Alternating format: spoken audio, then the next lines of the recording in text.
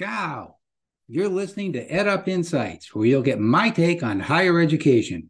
I'm Bill Pepicello, former president of University of Phoenix and higher ed vagabond. So let's get started. Well, there's been a lot of talk recently about the extent to which college or university study is really necessary in the United States. And the controversies engendered by the recent Supreme Court decisions on affirmative action and loan forgiveness raise a very interesting proposition for higher education to consider. Some studies continue to claim that a college degree is, quote unquote, worth it. But what that means is not always exactly clear.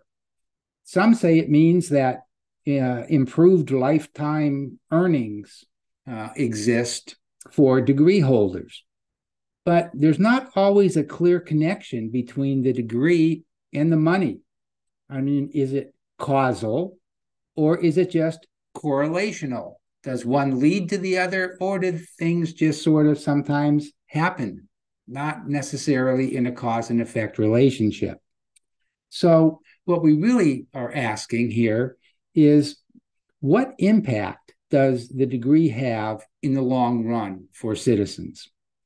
Now, Condoleezza Rice recently addressed in Forbes this debate over whether or not a college degree is still necessary for a good job in the United States, and whether it will be in the future. And is, in fact, the degree losing its power? Now, recent research, as I said, claims that a college degree is still worth the investment. But again, more and more companies, including places like Google and Apple, are eliminating degree requirements when hiring some candidates. And leaders ranging from the CEOs of Delta and Nielsen to state governors have recently touted the merits of skill-based hiring, arguing that it can help diversify candidate pools and even act as a salve to the ongoing labor shortage. So how do these two sets of facts mesh? No comprendo.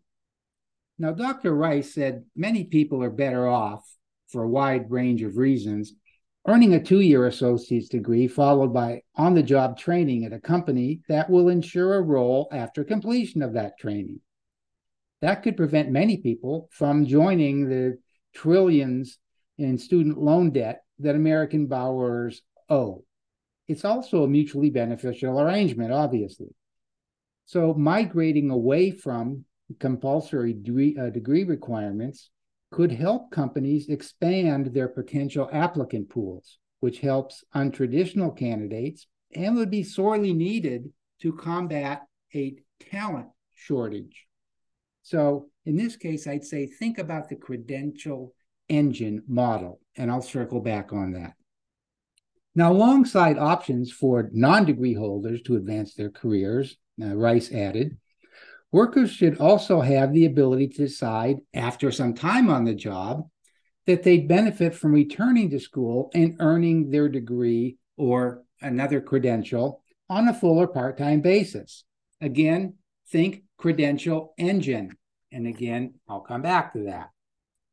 Now, with the possibilities for remote learning, Rice says, she thinks that's another big opportunity. And basically what she's saying is, we just need to rethink the whole scope of possibilities, and not just the possibilities, I would add to that, but how we access those possibilities. Now, Rice is supportive of skills-based hiring, particularly given her appointment at Stanford and the deep ties with the government, adds legitimacy to what she is saying, and what has been, one could argue, a burgeoning trend among some of the nation's most powerful executives, as I just cited. Non-degree holding hires performed just as well at IBM as did those with PhDs. Former IBM CEO Ginny Rometty previously told Fortune magazine. And General Motors removed degree requirements from many of its listings because, as its chief diversity, equity, and inclusion officer also told Fortune, degrees aren't necessarily the be-all, end-all indicator of someone's potential. Now, adopting a skills-first mentality could be boss's only hope of surviving a shaky economy, says the CEO of LinkedIn. Now, he says if we had just taken a view on what are the skills necessary, who has those skills, how we can help them acquire a couple of skills to help them become employed, we would have found ourselves in a much more efficient labor market than we have today. It's an interesting take. Now, it hasn't taken long for support of what IBM has called new-collar jobs to make its way out to the private sector. Earlier this year, Pennsylvania Governor Josh Shapiro joined this trend with his first executive order in which he nixed degree requirements from 92% of Commonwealth jobs.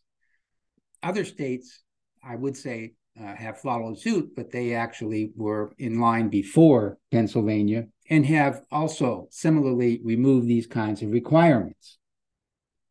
Now, in a recent opinion piece in Inside Higher Education, John Warner said that he's open to the idea that too many people are going to college.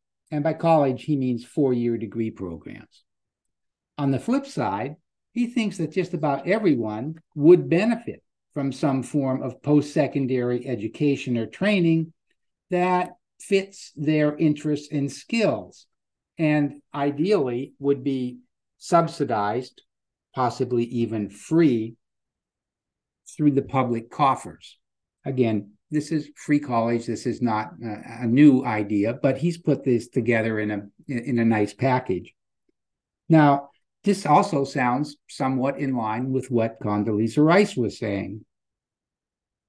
Now, in Reason magazine, I had not heard of previously, but I looked at it. It's apparently a libertarian magazine, but that's neither here nor there. A recent college graduate opines that because only about 1/4 of takers of the ACT meet the exam's college readiness benchmarks, but 60% of recent high school graduates enroll in college, this person says there's a disconnect between those who are capable of going to college and those who actually attend. This person suggests that some significant portion of this group does not necessarily want to attend college, but does so begrudgingly because they've been told it's their only route to increased prosperity. Now, I'm not sure I agree with the logic all around in this argument, but I do agree with the conclusion, which is that some people go to college because they think they need to go to college. And a lot of these people, from my experience at University of Phoenix, fail because they're not ready. They don't know what they want to do. And a lot of those people re-enter higher education through either community colleges or for-profit institutions that will help those kinds of students. So, in short, it's been said many times, many ways, that the value of a bachelor's degree is to really, more than provide content, is to demonstrate discipline, perseverance, and that graduates will thus be good employees. And I've heard employers tell me that many times over the years. However, what Rice is saying, along with others, is that maybe just letting people be good employees is a simpler solution to this issue. Now, we can't guarantee outcomes from higher education.